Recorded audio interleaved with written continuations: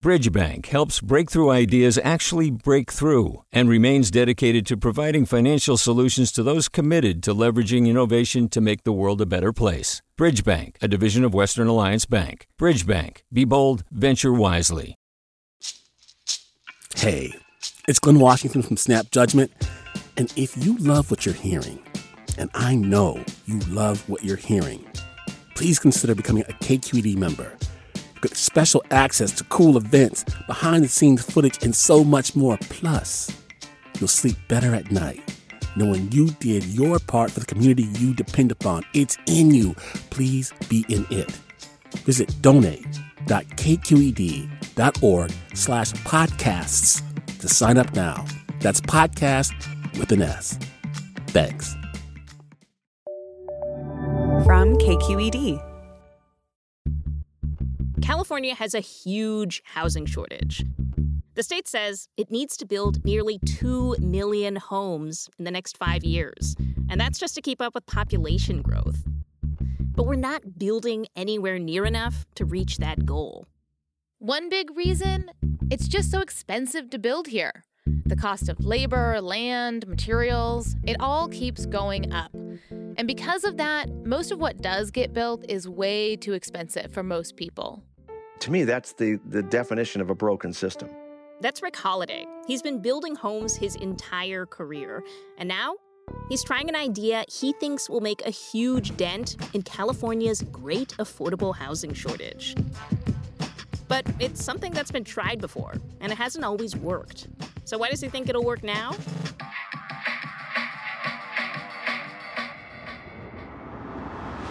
I'm Molly Solomon. I'm Erin Baldessari, and this is Sold Out, Rethinking Housing in America.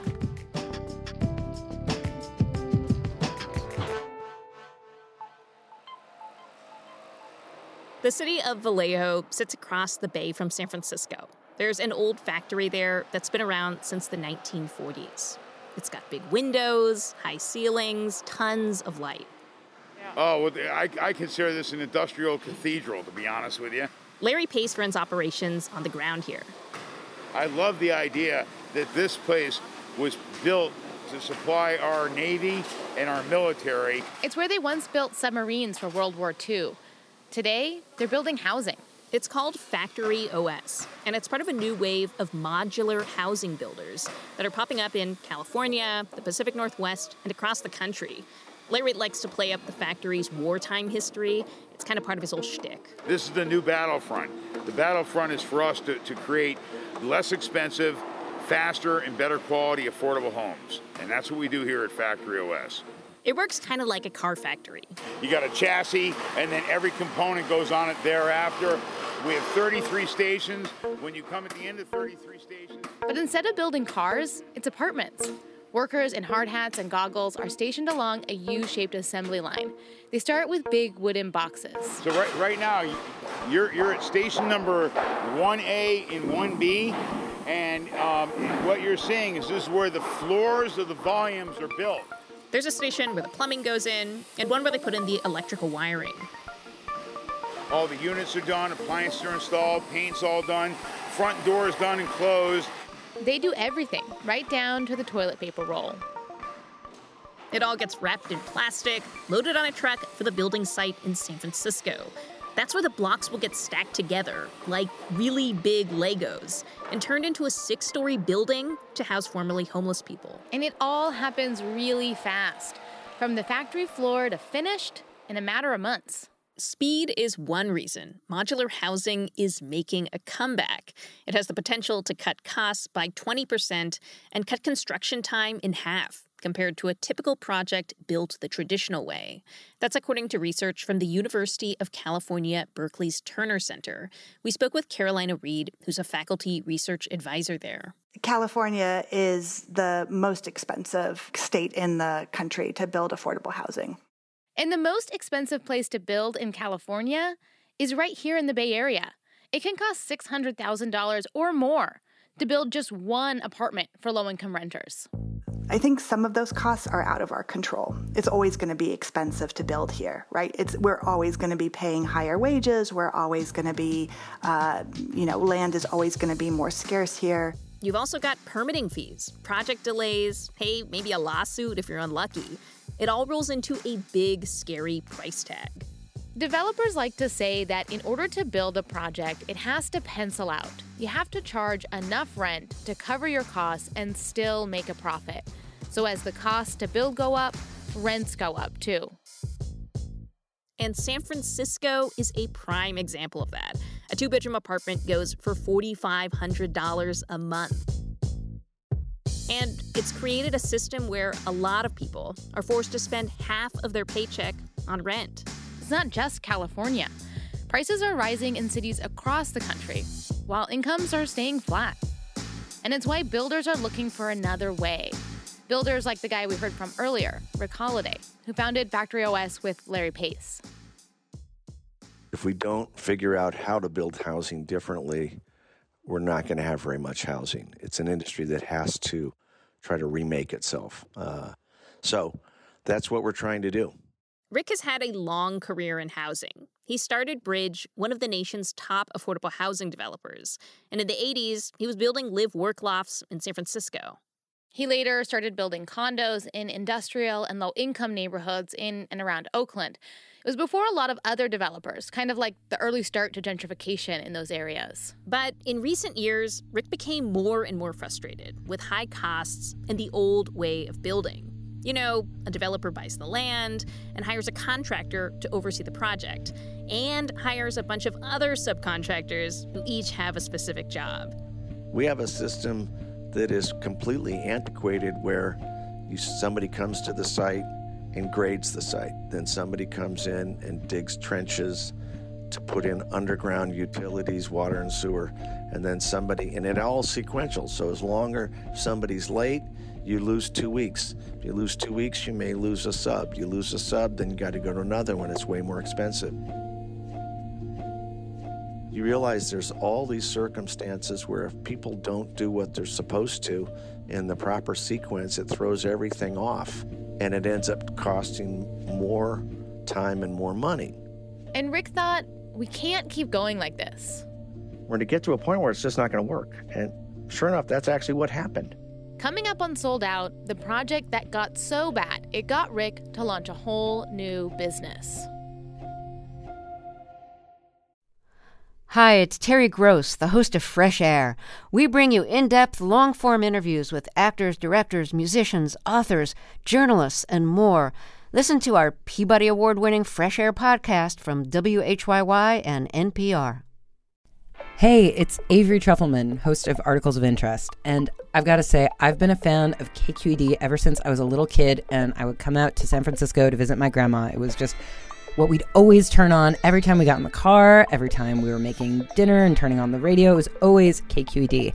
And then over the years, I've become a massive fan of KQED podcasts because this is local reporting at its best. These are answers to questions you've always wanted to know, interviews with exciting, unusual voices, necessary journalism, all told with love and care and artistry. And did you know that a majority of KQED's funding actually comes from members? It's just people like you and me supporting the programs they love, while also getting access to cool events, behind-the-scenes footage, and so much more. If you want to sign up and be a part of this amazing community, visit donate.kqed.org/podcasts to become a member today. That's podcasts with an S. Thank you for listening, and thank you for your support. In 2004, Rick started work on a project in Truckee, California. Truckee is a small town in the Sierra Nevada mountains just north of Lake Tahoe. Home prices there have gone up as more people from the Bay Area are buying vacation homes or relocating. It's an economy that really needs more workforce housing because a lot of the workers there are getting pushed out. So Truckee started looking for ways to redevelop its downtown. They brought in Rick to build apartments on an old rail yard. And things did not go smoothly. He spent the next decade fighting to get this one project off the ground. There was the Great Recession, a lawsuit from a nearby business, and a shortage of construction workers. When the housing bubble burst, thousands of construction workers lost their jobs. Many of them just left the industry. That made it really hard to find skilled workers when the market picked back up again. And I said, we're never going to build anything up here if we don't build it differently. You could just tell there just wasn't a labor force to do it, and it was getting too expensive. And that was in 2014. That's when Rick learned about a company that was building modular homes at a factory in Sacramento, just a couple hours from Truckee. He tried to hire them to build the Truckee project, but they ended up going out of business. So instead, he called up his old friend Larry, who'd worked as a construction contractor for decades. Rick's pitch: let's go all in on modular and build it ourselves. He wasn't terribly enthused about it. He said, Rick, I think this is a bunch of crap. He said, it's not going to work. It made sense that Larry was skeptical. Prefabricated housing has a long history. It's come and gone, and it hasn't always worked. So why do people like Rick think it's the big fix that's going to save housing? The story of prefabrication is both a story of imagination and necessity. Ryan Smith teaches design and construction at Washington State University. Prefabrication has been born as a result of society's need for more housing. And he says building a home in a factory dates all the way back to the Industrial Revolution. As soon as you have steam power and factories producing certain goods, Thomas Edison, goodness, he had a prototype even. One of the first advertised prefab homes was built by a London carpenter in the 1830s for his son who was moving to Australia. The British Empire took that idea and ran with it as they continued their global conquest, shipping colonists and homes around the world. Really, there weren't a lot of materials in those regions, and so taking what they knew and how they knew how to build, they were able to produce in high quantities sheet materials, which was corrugated iron, and then pre-cut kits, so pre-cut wood to the right lengths. And those were not modules or panels. That was just a kit that was bundled. The idea later became popular in America. Most people remember it from Sears and their famous catalog. You could flip through hundreds of pictures of different styles and designs and order the one you liked. For a couple $1,000s, Sears would ship you a kit with all these little pieces, kind of like a really big IKEA project.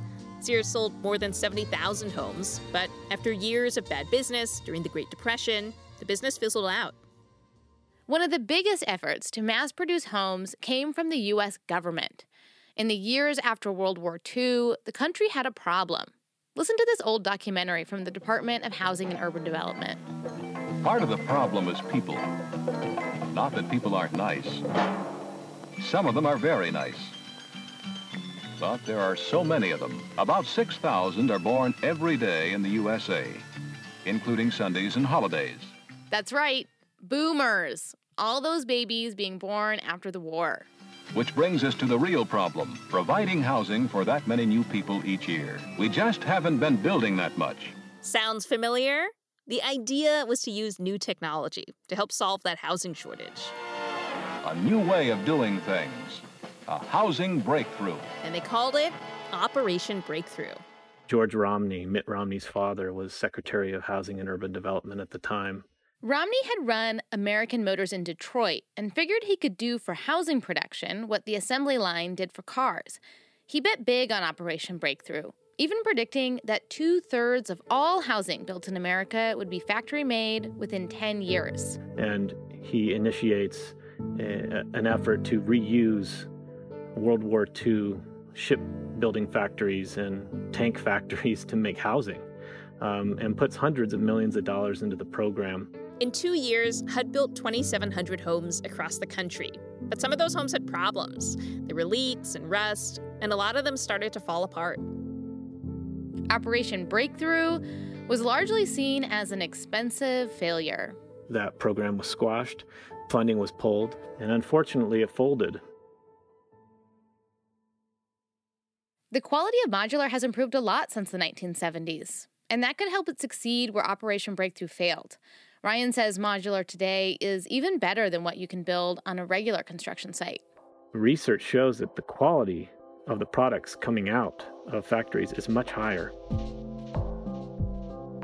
So the dream of Operation Breakthrough was to house a lot of people at a low cost. And it's the same dream that people have for modular housing today. And a lot of that excitement is coming from Silicon Valley, the epicenter of innovation and a crippling housing crisis. So this place is pretty solid in terms of creating big inspirational change agents for the country and sometimes for the world. So why not for housing? You know what I mean? We've made the biggest mess. Coming up on Sold Out. Do you love learning about the San Francisco Bay Area? Its history, its people, its unique blend of cultures? Then you should check out the Bay Curious book.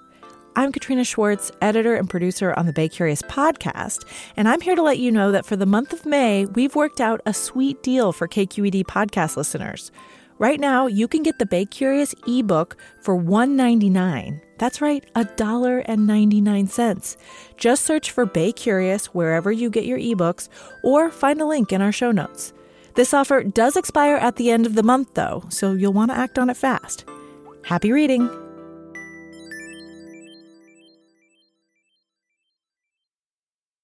Hi, I'm Sasha Khokha, host of the California Report magazine. Every week, we bring you stories about what connects us in the giant, diverse Golden State.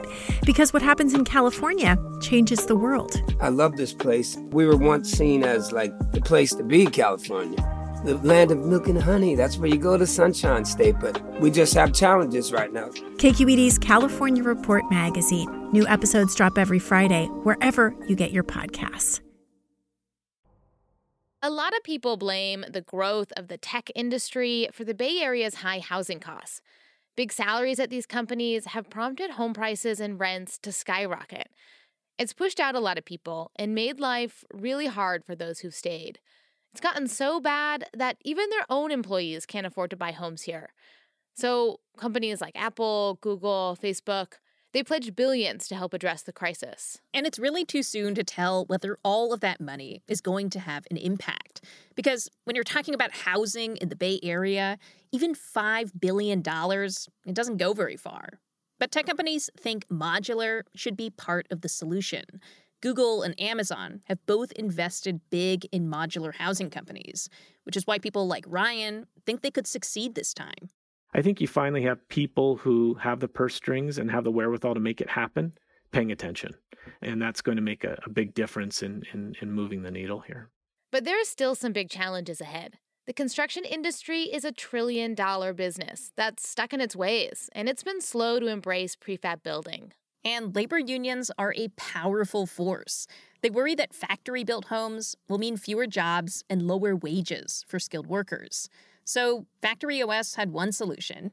It unionized its workforce. It's pretty smart. Work with the labor unions right from the beginning. That didn't happen across the United States when we started moving more and more into factory-built or prefabrication. One of the biggest challenges comes down to money. Normally, banks will loan money to developers bit by bit over the course of a project. But with prefab, you need most of the financing at the beginning to run the factory and buy the materials before you even start building. When you get a factory involved, they need upfront cash to get that line going. And so that has been a major barrier. Some banks have been open to this idea, but it's that tech money that's really gotten things going. A large order from Google helped get Factory OS off the ground. The company needed 300 apartment units to house its employees near the campus in Mountain View. And now, Google's helping them open a new factory. It'll double their capacity to 4,000 apartments next year. But the project that Rick's most excited about is the one that got him thinking about modular in the first place. They're actually placing the units as we speak. I just got a digital photo of the units going in place. It's a 4-story modular apartment building in downtown Truckee. It'll be 77 affordable apartments, and the cheapest will go for about $500 a month. It'll allow local workers to afford to stay in Truckee, yet another place where the rent has gotten too damn high. This is the first part of the Truckee project Rick was ready to walk away from. So It's kind of full circle. It's just sort of bizarre. I mean, it was literally 5 years ago, I was driving down the hill when I said to my business partner, I said, we're never going to do this. If we build it somewhere else and bring it up here. I had no idea it would be me that would actually build it and bring it up the hill. Modular housing is only 3% of new buildings in the U.S., but it's growing. And it could be one way to help us out of our housing shortage. To really get at that shortage, we'll have to innovate in ways that go beyond modular and even reimagine the types of spaces that we live in, like backyard cottages or co-housing. Think dorms for adults. Because the old way of building, it isn't working anymore. It's too expensive and it takes too long. And we need to change that if we want enough homes for everyone. With modular, we've been reimagining the way we build. But next time on Sold Out, we'll be reimagining where we live, our neighborhoods. And we'll be talking about an idea that's stirring up a lot of controversy. All of our children would love to someday live near their parent. This is such a radical departure from what we have. This will change the fabric of California. If you like what you've heard so far, make sure you subscribe to Sold Out on Apple Podcasts. While you're there, leave us a rating and a review. It really helps the show get noticed. You can also follow us on Spotify or wherever you listen to podcasts. And we want to hear from you. Find us on Twitter. I'm at Solomon Out. And I'm at E_Baldi. That's E_BALDI.